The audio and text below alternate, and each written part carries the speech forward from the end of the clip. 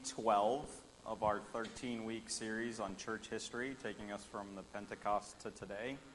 Week 12. It's been a really interesting journey. I know I've very, very much enjoyed learning about the growth and history of God's church. Excited to bring to you this morning a period of really focused on the history of the Baptist denomination. And also looking forward to our last session, which will have a much more local historical context for us. So it's great. Before we begin this morning, maybe we could just you could just join me in a word of prayer. O Lord, our rock and redeemer, guide our thoughts and our words and our discussions today. Let our hearts be filled with your praise and thankfulness for all your works, including the building of your church. Let us never forget the good things you do for us still today. You've forgiven our sins. You've rescued us from death. You've crowned us with love and tender mercies. Renew our strength, O Lord, and refresh our souls. Father, we pray this morning for our church leaders here locally, through our elders and through our pastors, who faithfully serve Redeeming Grace. We pray for leaders from our Baptist affiliation, Converge, Father, that they may see more churches started, disciples multiplied, and missionaries sent out. We pray for RGC's own mission support so that your word can be heard in places like northern India through the work of Zion Ministries, in Cameroon through our support of Gospel Baptist Church in Shadrach Vega. Father, multiply these efforts so that more and more those you call to your flock can hear your word. We thank you and praise you in Jesus Christ our Lord. Amen. All right, if you take a look at your handouts this morning, at the top you'll see a passage from Matthew 28, verses 18 and 19. Jesus calls us in this passage, "Go therefore and make disciples of all the nations, baptizing them in the name of the Father and the Son and the Holy Spirit." I would say many, if not most, maybe even all of us are familiar with this passage. We all know it as the Great Commission. Jesus is charged to all believers to be evangelists throughout the world, to all peoples. This morning we want to really talk about two subjects, both mentioned within the Great Commission. The first is related to the matter of baptism. We here at RGC are a Baptist church. Now, we don't want to be too parochial about that, for we are, first and foremost, a Christian church. And we can enjoy fellowship with Christian believers who affirm the biblical gospel, though they may differ on small matters such as baptism and church governance. Yet, we are a Baptist church, and as we come to a close in this church history series, we want to understand our particular Baptist history. We're also a church that supports the spread of the gospel, bringing the gospel news to nations and people groups, a few of which I prayed for this morning. I encourage you all to keep those efforts in your own prayers. So as we look to the history of our denomination, we also want to understand the history of the world missions movement, and we'll see just how Baptists played a pretty significant role in this global worldwide ministry. Next slide, please, John. So this is a time period in which we're going to cover today. We are kind of progressing closer to the more modern points. We're covering kind of a wide swath of history this morning, overlapping with some of our more recent series topics. But generally this morning we're covering a period of about 1525 to the late 1800s, early 1900s. Next slide. So there is not just one point of historical origin for Baptists. We can locate at least 4 different possible origins to the Baptist story, though, as I believe, and you'll probably see through the content matter this morning, I really believe that the latter two form part of RGC's authentic, organic history. We're going to do this by looking at the origins, beliefs, and some of the descendants of these 4 streams that you see up on the screen here. What I want to do is give you an overview of these 4 streams, but I think it's appropriate to distinguish a really basic kind of central bare bones definition of what a Baptist is. One thing that certainly distinguishes them from the Roman Catholic, the Anglican, the Presbyterian, or the Congregationalist church, and many others can be kind of distilled down to two main thoughts. First is clear religious freedom. And this is a freedom of conscience. It's from both the state, it's primarily from the state, and that God alone judges the conscience, and that the state cannot judge the heretic or the atheist. This idea affects our polity and our congregational autonomy. And then the second is believers' baptism. So the pure church consists of those who have repented of their sins and placed their faith in Christ. Thus, only professing believers are then baptized and admitted into church membership. This is very different from paedobaptism, as we heard about in the early development of the church. Next slide, please, John. And speaking of this break from paedobaptism, we're first going to talk about Anabaptists, and we're going to start in around 1525. You may remember from our class on the Reformation, in the context of the Reformation, we talked about several weeks ago, we really didn't touch on what would have been known at the time as radical reformers. We certainly talked about those who were reforming from the ideology of the Roman Catholic Church, but just like with any sort of movement, there's always going to be far right and far left spectrums of believers. So within this Reformation, there were some more radical reformers. Good example is in Zurich, where Ulrich Zwingli was reforming the church. Some individuals, even within his own group, were frustrated with the pace of that reform. They thought it to be really too slow. And what they argued was that Luther and, for a large part, Zwingli, they were working with the officials within the Roman Catholic Church who were in authority, and they would rather just break and not cooperate with the Catholic Church at all. These individuals wanted a complete and final separation from the authority of the Pope over their worship. So this division between Zwingli and his more radical disciples became super apparent in October of 1523, where a disputation was held in Zurich. The discussion there was really about the Mass and what was about to, they were deciding on, was the Mass to be ended without making any subsequent change in practice? So were they going to continue Masses, or were the Masses just going to evolve and change? And this one individual named Conrad Grebel, he stood up and asked, well, what should be done with the Mass? And Zwingli responded by saying that the council would make the decision. And at this point, an individual named Simon Strumpf, a very radical priest, answered by saying, well, then the decision has already been made by the Spirit of God. So this incident illustrated that Zwingli and his more radical disciples had very different expectations. To Zwingli, the reforms would only go as fast as the authorities would really allow them. To the radicals, the council really had no right to make that decision, but rather the Bible was the final authority on church reform. So feeling frustrated, some of them began to meet on their own for Bible study. And as early as 1523, many leaders of this radical reforming group rejected the practice of infant baptism. And so, the movement's most distinctive tenet became adult baptism. This is really the origin of the moniker that they received as Anabaptist, Ana being a Greek prefix for again. And in its first generation, converts submitted to a second baptism, which, interestingly, was a crime punishable by death under the legal codes from Rome at the time. Members rejected the label, that label is Anabaptist, or the more negative rebaptizer, for they repudiated their own baptism as infants as a blasphemous formality and basically was meaningless. As I mentioned, local authorities denounced them. They called them rebaptizers. They viewed their ideas as heretical and even child abuse, as they thought that they were separating infants from the love and care of God. And they also obviously looked at it as seditious and that they were advocating for some anarchical uprising within the church. The reformers and others heavily persecuted and even executed some of the Anabaptists.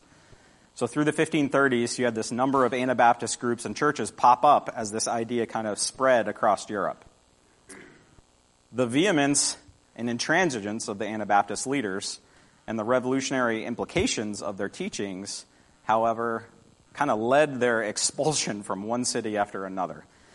This simply increased the momentum of what could be called essentially a missionary movement, as their ideology had to kind of spread out as they were heavily persecuted. This was likely an influence on the world missions movement, which we'll discuss a little bit later on this morning. Soon, civil magistrates took sterner measures, and most of the early Anabaptist leaders died in prison or were executed. So let's talk a little bit about their beliefs.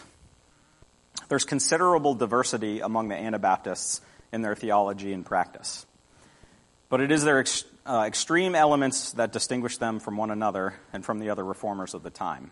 So the first is obviously they considered the public confession of sin and faith sealed by adult baptism to be the only proper baptism as described in the Bible. Most Anabaptists were pacifists. They opposed war and the use of coercive measures to maintain the social order. They also refused to swear oaths, including those to civil authorities. For their teachings regarding baptism and for the apparent danger they posed to the political order, they were ubiquitously prosecuted within Europe at the time.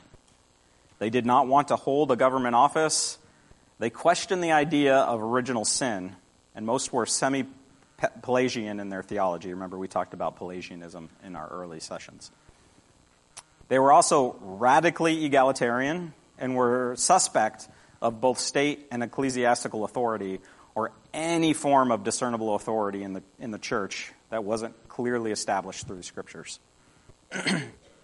This led many to pursue a religious perfectionism and a separation from the world around them. They were quite confident that they were living at the end time, and they expected the imminent return of Jesus Christ. The Anabaptist denominations, you may recognize some of these as the Mennonites. So they teach that true faith entails a new birth, a spiritual regeneration by God's grace and powers. And believers are those who have become the spiritual children of God. In Anabaptist theology, the pathway to salvation is marked not by a forensic understanding of salvation by faith alone, but by the entire process of repentance, self-denial, faith rebirth, and obedience. They believe that those who wish to tarry this path receive baptism after the new birth. And Anabaptists heavily emphasize the importance of obedience in salvation in the journey of a sanctified believer. Now, as a whole, Anabaptists emphasize an adherence to the beliefs of early Christianity and are thus distinguished by their keepings of practices that often include the observance of feet washing, the holy kiss, and communion. They also engage in Christian head covering, non-conformity to the world, non-resistance, forgiveness, and sharing of possessions, which in certain communities takes the form of kind of communal living. Anabaptists view themselves as a separate branch of Christianity, not necessarily being part of Catholicism or Protestantism. Either are they a part of any of the orthodoxy. Their descendants would be known, as I mentioned, as what we kind of see as Mennonites or the Amish, as well as the Quakers. And as a quick anecdote, you'll note the picture on the slide. As I was researching Anabaptist history, this is a drawing depicting Dirk Willems. It's a really interesting story, so I'm going to share it with you this morning. So Dirk was an Anabaptist martyr who was born in the Netherlands. He was rebaptized as a young man in Rotterdam. This action, plus his continued devotion to his new faith and the baptism of several other people in his home, led to his condemnation by the Roman Catholic Church in the Netherlands, and subsequently he was arrested in 1569. So while under arrest, Williams was held in this residential palace, which doesn't sound super horrible, that was turned into a prison. And so he formulated an escape plan. So he fastened a rope made out of knotted rags and lowered himself down out of the castle. Where he landed as he escaped was onto a frozen moat that surrounded the castle. So a guard, doing their due diligence, noticed his escape and gave chase. Willems was able to traverse the thin ice of the frozen pond because of his lighter weight after subsisting on prison rations. So I guess it probably wasn't all that great there if he was super skinny. However, the pursuing guard actually fell through the ice and yelled for help as he struggled in the icy water. Willems turned back and saved the life of his pursuer and was thus recaptured. His rescued pursuer stated his desire to let Willems go for saving his life, but the authorities in charge refused. Willems was thereafter held until he was condemned by a group of 7 judges who quoted Willems' persisting obstinance in his opinion as reason for their persecution. They ordered that he be burned at the stake on May 16th of 1569, and today he's one of the most celebrated martyrs among Anabaptists. I thought that was just a pretty cool story. Next slide, please, John. So next we're going to move on to General Baptists, the second of these kind of possible origins of the Baptist faith. Pictured here is John Smith. He was born in 1565 and lived till about 1612. In 1607, Smith broke with the Church of England and left for Holland, where he and a close friend, Thomas Helwys, born in 1550 and lived till 1616, and a small congregation began to study the Bible ardently. Now, in the beginning, Smith was closely aligned with his Anglican heritage, but as time progressed and he spent more time studying the Bible, his views evolved. Smith's education at Cambridge had a major influence, as it included a heavy emphasis upon Aristotelian logic and metaphysics. So Smith's evolving ecclesiology was due to his applying biblical truth into his logical writings and study. Now, it was in Holland that Smith discovered Anabaptist theology and retained its principles, notably and heavily on believers' baptism, specifically by immersion. And he began to oppose infant baptism altogether. And he also further really supported the memorial meaning of the Last Supper as opposed to the actual transubstantiation of the sacraments. In 1608, he published The Differences in the Churches, a really expository writing in which he explained the characteristics of a biblical church, including 3 main points. So first, Smith insisted that true worship comes from the heart, and that there should be no books other than the Bible in the pews within the local church. Praying, singing, and preaching should be spontaneous only and not left to a scripted mass ritual. Secondly, Smith introduced a twofold church leadership where there was the role of a pastor and a deacon, and he said that a church could have actually several pastors, which we would obviously find some familiarity here.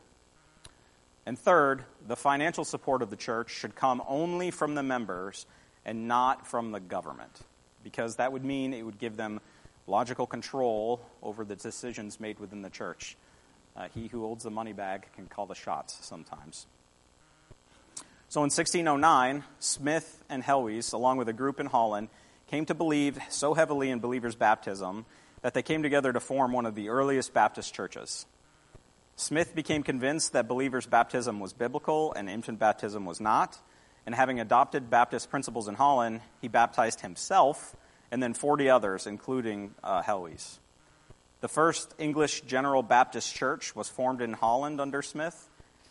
Unfortunately, he was later excommunicated by his own church when he tried to make them become Mennonites, so he kind of leaned a little bit too heavily on the Anabaptist theology. From there, the General Baptists kind of followed Helwys' leadership, and he took several members of the English General Baptist Church with him back to England and founded the first Baptist church in England, in Spitalfields in 1612.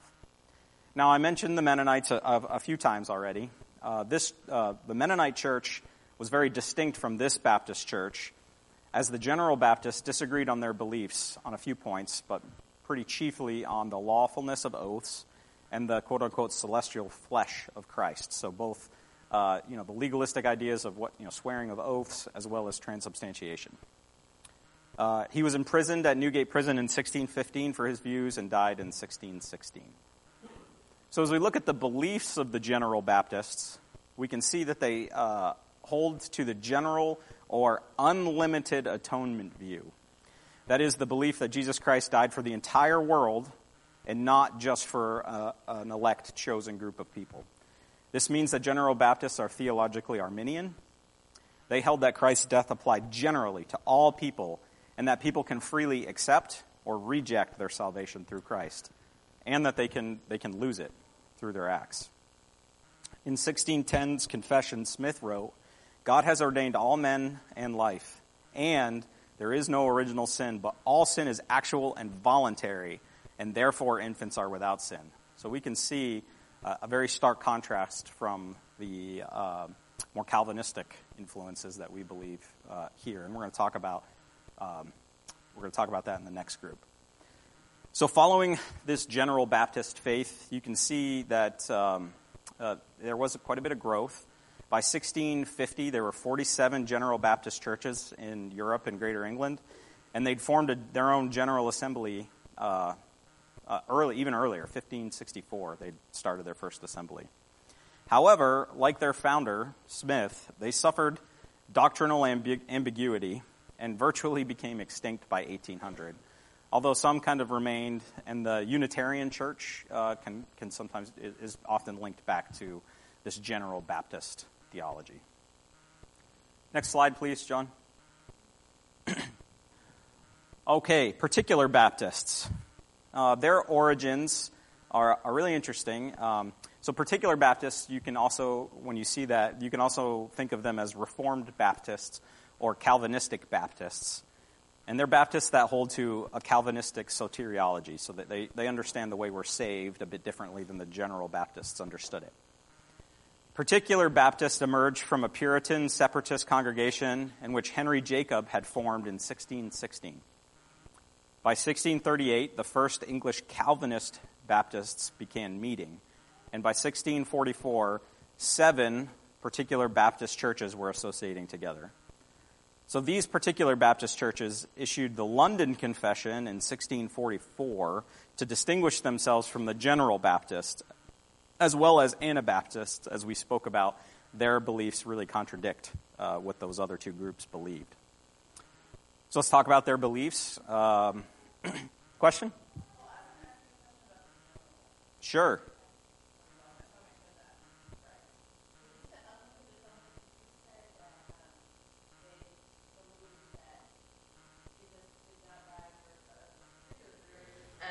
But everyone.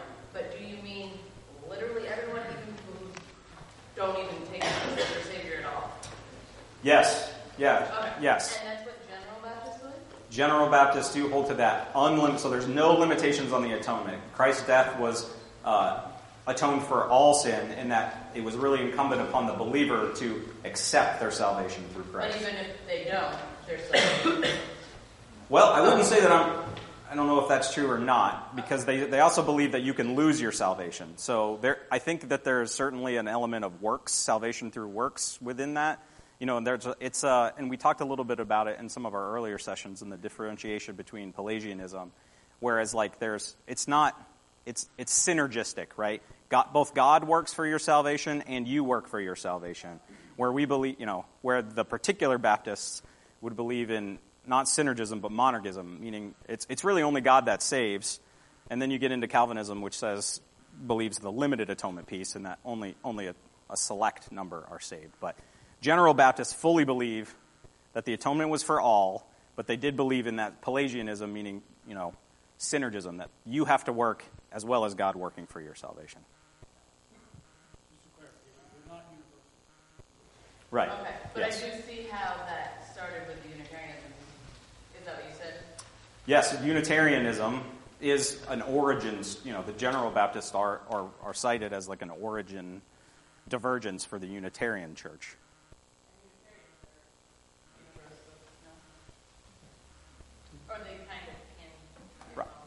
I haven't studied that particular denomination super well. Yeah. Okay.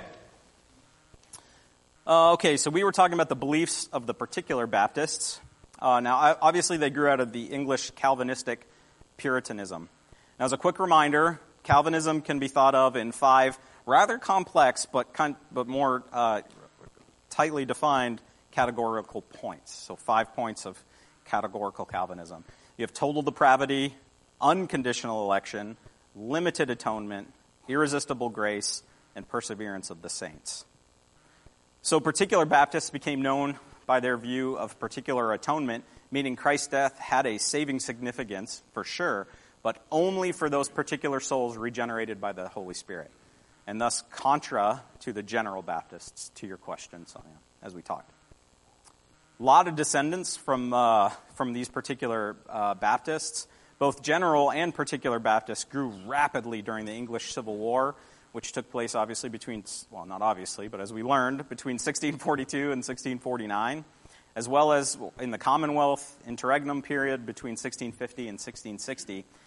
As we talked about during those times, they were actually able to enjoy a reasonable degree of freedom of religion and Protestantism in that period, with around 300 Baptist churches coming to existence by 1660. Some of the early Particular Baptist leaders are William Kiffin, Benjamin Keach, John Gill, and Andrew Fuller. And as you can see, actually pictured here, that's Andrew Fuller. It's a horrible picture of him, by the way. That is Andrew Fuller, nonetheless. He emerged as perhaps the greatest theologian ever to come out from the ranks of the English Baptists. During Fuller's day, a few churches had begun to adopt what some scholars kind of call hyper-Calvinism, which means they were characterized by their overdetermined beliefs that since God had ordained every last event, people could not really be held responsible for their own sin, and preachers had no business proclaiming the gospel to all people because God had already ordained who he was going to save. But not only to those they determined to be elect. So really it was kind of like this feudalism type viewpoint based on this hyper-Calvinism. Against these excesses and misunderstandings, Fuller held firm to God's complete sovereignty in salvation, yet still urged Christians to resist sin, rightfully, and preach the gospel to everyone, and let God sort out who it was to be saved. Further, Fuller helped spark a great revival in England during the last years of the 18th century. Really a pivotal person in the continuation of the Particular Baptist faith. Next slide, please. A couple really epic Particular Baptists up on the screen here. Aside from Fuller, who I actually really didn't know a lot about until I began researching for this class, obviously you see on the screen two of the most famous Particular Baptists that I think we probably all have some familiarity with. John Bunyan and Charles Spurgeon. So John Bunyan, he was an English writer and Puritan preacher, best remembered as the author of the Christian allegory, The Pilgrim's Progress, which also became an influential literary model. In addition to The Pilgrim's Progress, Bunyan wrote nearly 60 titles. Many of them were really just expanded sermons that he'd preached. He was baptized in 1653 at the age of 24, after which he began preaching. He was imprisoned in 1660 by Charles II for preaching without permission of the magistrate. He was imprisoned again in 1675, where he wrote a spiritual autobiography called Grace Abounding to the Chief of Sinners, as well as that really epic book that we all are familiar with, Pilgrim's Progress. And a quick shameless plug for our Wednesday night gatherings during the summer. Last summer, you all enjoyed a group reading of Pilgrim's Progress, which I was deeply saddened to have missed while I was on deployment. However, not all is lost. This summer, I believe that's still correct, we will again be enjoying a group reading of the second part of Pilgrim's Progress. So please join us for Wednesday night gatherings. Second is Charles Spurgeon, and I'm a bit actually embarrassed about how little we're going to talk about Charles Spurgeon because he's just such an influential figure, but he was baptized in 1850 at the age of 19. He became the pastor of the largest congregation in London. This church continued to outgrow buildings as it grew immense in size, leading to the construction of the Metropolitan Tabernacle in 1861. This massive church was built to hold 5,000 seated parishioners and 1,000 standing to listen to the preached word. Spurgeon was a prolific preacher and writer, delivering over 3,600 sermons and composing 49 volumes of commentaries and devotions. Just a really prolific figure in the Baptist faith. Next slide, please, John. A bit closer to home, we're going to talk about American Baptists and what the Baptist faith looked like in the early to mid American times. The First Baptist Church in America was established in 1639 by Roger Williams, pictured there. Roger Williams attended Cambridge and was ordained as an Anglican, but he eventually became Puritan. He came to the Massachusetts Bay Colony in 1631. Williams argued that Puritans had no right to Indian land, and he felt it wrong for magistrates to enforce church attendance and other spiritual duties. John Winthrop actually banished Williams to England, but rather than return over the Atlantic, Williams chose to leave, and in October 1635, he arrived at the head of Narragansett Bay, where he founded Providence, Rhode Island. So Baptists only held slight presence until the First Great Awakening in the 1740s. So Baptist churches grew, primarily particular Baptists holding to the Calvinist soteriology. But this growth was incredible after the First Great Awakening. In the North, and specifically in New England, there were 25 churches in 1740. But by 1804, that grew to 312. So this led to the spread into the southern colonies, where by the 1770s, the number of Baptist churches were in the thousands. So the beliefs of the early American Baptists kind of had a bit of a mix between that general Baptist and particular Baptist soteriology. Particular Baptists were somewhat headquartered in the Philadelphia area, where in 1707 the Association of Baptists became the first organized fellowship of Baptist churches in America. The American Baptists obviously developed their idea from their English forefathers, and they touched on religious freedom and freedom of conscience. So Baptists across the colonies began to raise questions, two of which were, is there wisdom in the mixing of a church-state establishment? And two, given the renowned emphasis on conversion, these questions about infant baptism not only just continued, but were further inflamed. Generally, and a bit paradoxically in this time period, the U.S. really wasn't a place of kind of pure religious freedom, with the exception of maybe Pennsylvania and Rhode Island. Baptists and other outside groups often felt the pangs of persecution, and this came from other Protestants, interestingly enough. Baptists were leaders in advocating for the idea that the church is an entity ordained by God, and it's used only to his ends, mainly the worship of his name and the proclamation of the gospel. They came to believe that the church was not a state entity, and further, the state really had no authority over it. In the Puritan Northeast and the Anglican South, Baptists and other outsiders were actually regularly persecuted, even in the U.S. Next slide, please. So descendants of the American Baptists, we're going to touch on a couple. The left side of the slide there is Isaac Backus, who lived from 1724 to 1806. Backus was converted during the First Great Awakening. He founded a Baptist church, and his own mother was arrested for not paying dues or tithes to the state congregational church. He was a prolific writer, and his manuscripts often promoted freedom of the church from the state. He believed that taxation without representation, which is an idea that we all understood, actually also applied to the church. John Leland, on the right side of the screen, was an ardent abolitionist, and he was very close friends with James Madison and Thomas Jefferson. Leland fought for the disestablishment of religion, the ideas in which you can find actually codified in the Bill of Rights. He was known as a hymn writer. A couple of his hymns, The Day is Past and Gone and The Evening Shades Appear, they've been included in many, many hymnals, and several of his hymns are preserved in the Sacred Harp. Interestingly, this was kind of funny, Leland opposed theological seminaries, yet, ironically, the John Leland Center for Theological Studies in Virginia is named in his honor. The school was named for Leland for three reasons: his firm stand for religious liberty for all, his opposition to slavery, and his service as a pastor and evangelist. Next slide. So we spoke briefly about the Second Great Awakening last week, and a huge tenet of this was the democratic appeal, the free choice of the people. Baptists and Methodists really joined that democratic appeal and really supported effective leadership within their denominations. And this was largely a contributing factor to the growth of the denomination. And when I say growth, it was substantial. 1812, there were around 200,000 Baptists in the United States. By 1850, over 1 million.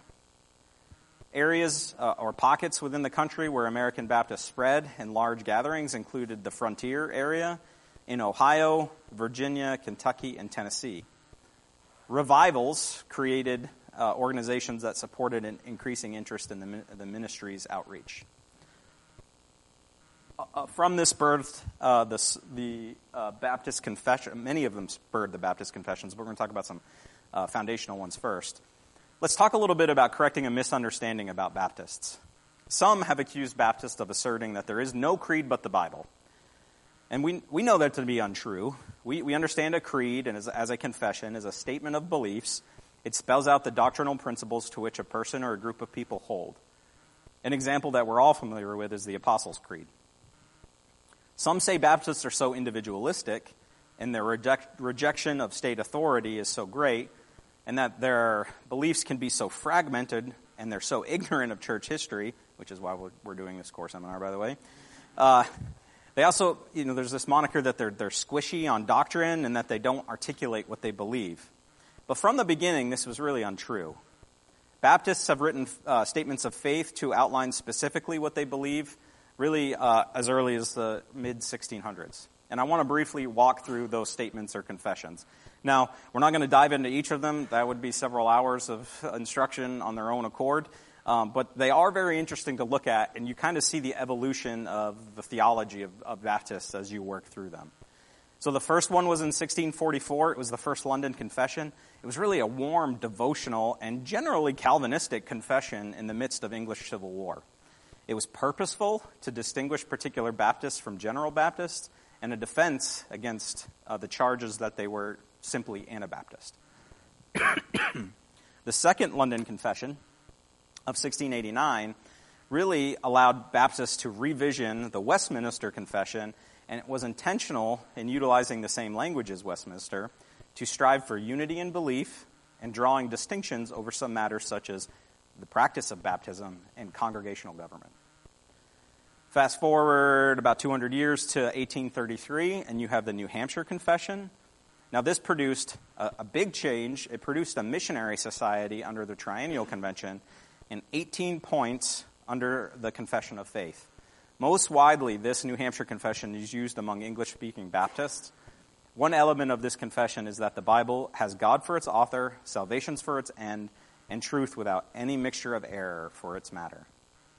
So this Triennial Convention that really triggered the Baptist mission movement, it was the first national organization of Baptists in the U.S., and its primary impulse was foreign missions. But it also gave itself to other work, including the foundation of a college in D.C., Columbian College. In its first 20 years, by 1834, the Triennial Convention had sent out 100 missionaries. And by 1845, the convention had renamed to the American Baptist Missionary Union, and in 1930, it became the American Baptist Foreign Mission Society. Next slide, please. Which is a good segue into our just real brief discussion about the world's mission movement. For the rest of our time, I'd like to highlight this idea of foreign missions, but please don't misunderstand me. It is very certain that Baptists were not the only mission-minded denomination. Also, I do not have time to recount the probably millions of Baptist ministry, foreign missionary movements that have occurred. But what I do want to do is suggest that even though missions work has been prevalent in the monastic orders since the Middle Ages, and Calvin's pastors that he sent abroad, to Jonathan Edwards and his colonial counterparts to the Native Americans, what Baptists have had is a particular role in the advancement of missions. So how did they do this? Well, first, I'll talk about William Carey on the left side of the screen. Carey was an English pastor who was known as the father of the modern missions movement. He worked in a shoe shop where he kept books next to his bench so that he could learn languages, of which he learned Dutch, French, Latin, Indo-European languages. In 1792, he and several friends organized the Baptist Missionary Society, actually out of Andrew Fuller's house, and sent preachers to remote parts of the world, and this became the model for other denominations. He personally sailed with his family to India, where he suffered some really significant trials. His child died, contributing to his wife's severe and crippling depression, but through it all, he focused on the embedded ministry, including learning local languages and culture. And Carey, with the assistance of his colleagues, translated the Bible into 42 Asian languages, and he established 20 churches in India. Following Carey's lead, others established organizations for foreign missions work. In 1806, in response to evangelical preaching of the Second Great Awakening, a group of Williams College students who were Congregationalists were stuck in a thunderstorm. And they held a prayer meeting, and a fire was lit within them for foreign missions work. So in 1810, the Congregationalists in Massachusetts formed the American Board of Commissioners for Foreign Missions. And they sent out a contingent 2 years later, and among them were Adoniram Judson, pictured in the middle, and Luther Rice, who I couldn't find any photos of, but here's a placard for him. Yeah. Yeah, apparently, one, and I couldn't find it. So both of these missionary workers, on the boat to India, they actually became convinced of believers' baptism. So they worked for a Congregationalist organization, so this meant a little bit of a problem for them because they kind of diverged from what their sending denomination believed. So Rice would return to the U.S. from India, and Judson would continue on to Burma. Rice went on to push for the organization in 1814 of the General Missionary Convention of the Baptist denomination in the United States for foreign missions. Judson, like Carey, went on to Burma and actually endured, again, significant trials while he was there. He lost 3 wives. He was subjected to long periods of imprisonment, but all of his suffering wasn't without tremendous impact. All told, over 7,000 souls were converted to Christianity, and Judson mentored and sent out over 100 local national ministers. Next slide. So we've come to a point where we kind of have to talk about some certain facets of a sad story in American Baptist history. So we're going to talk about 2 conventions or 2 organizations. First is the Southern Baptist Convention, and secondly, our affiliation, Converge. But starting with the Southern Baptist Convention, it's kind of a dark history where we should kind of start. Obviously, this period of history in colonial America, or actually early non-colonial America, was kind of, I guess you could say, undergirded by the stark reality of slavery within the United States. So by 1830, there was growing tension between the Northern and Southern Baptists over slavery. In the 1840s, the national missions agencies began to raise strong objections to certifying candidates who owned slaves. In response, the Baptist churches in the South withdrew their support. So Baptists up to this point had been largely democratic and sought equality. Many were involved in the abolition movement. Plus, there were many black Baptist churches and leaders in the antebellum period. So why did this happen? Well, it can be explained by this new generation of ministers who had become accommodated to Southern culture, which prominently featured the horrors of slavery as simply an economic reality. Responding to the wishes of the upper class within the South, they developed defenses for slavery. And I do want to mention, not as an excuse, but just as a fact, this was not unique to Baptists. You can see this in the Presbyterian history as well. This was a shameful blight on Baptist history.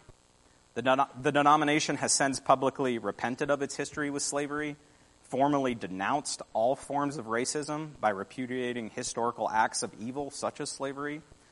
We've repented of all forms of racism that has occurred in the past, and we've asked for forgiveness from African Americans for its role in such forms of racism. So within the Southern Baptist Convention, this is kind of the first of 2 big crises that have kind of shaped it. The second was theological liberalism that American churches encountered in the late 19th and early 20th century. And this was characterized by the denial of authority and the truth of the Bible. The Southern Baptist Convention grew to be the largest Protestant denomination in the United States, even in this time period. Now, our church is formally affiliated with Converge, which was formerly known as the Baptist General Convention, and formerly before Converge, it was known as Converge Worldwide. Converge is an evangelical Baptist Christian denomination in the United States, affiliated with the Baptist World Alliance and the National Association of Evangelicals. Through our affiliation, we're part of a movement of churches working to help people meet, know, and follow Jesus. Converge accomplishes this by starting and strengthening churches together worldwide.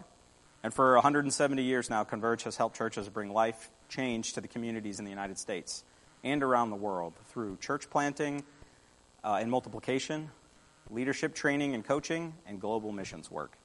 It's headquartered in Orlando, and the current president of Converge is Scott Rideout. Although is it Rideau or is it Rideout? Rideout. As we wrap up this morning and think about what it is to be a Baptist, I would like to end with a quote from a letter that Andrew Fuller sent to William Carey. I could as often have made similar complaints in return, but let us rather pray for each other and strengthen each other's hands in the Lord. It is wonderful that God should do anything by poor, groveling sinners as we are. One thing, however, is manifested by it. The work is entirely his own, and if we should reach the kingdom of God at last, it must be by great grace. God has honored us not a little by employing us in this great work, but as the honor does not belong to us, we must return it. The crowns do not seem fit our heads, therefore they must be cast at the feet of Jesus. All right. Any questions that we might have? Time? Oh, thanks, wife. We're a bit short on time, I think, but a couple of minutes, 1 minute or 2 minutes for any questions? Are associated or affiliated with the Southern Baptist at all? Not currently. I know that there was some talks about it a couple of years ago, but I don't know if that's come to fruition.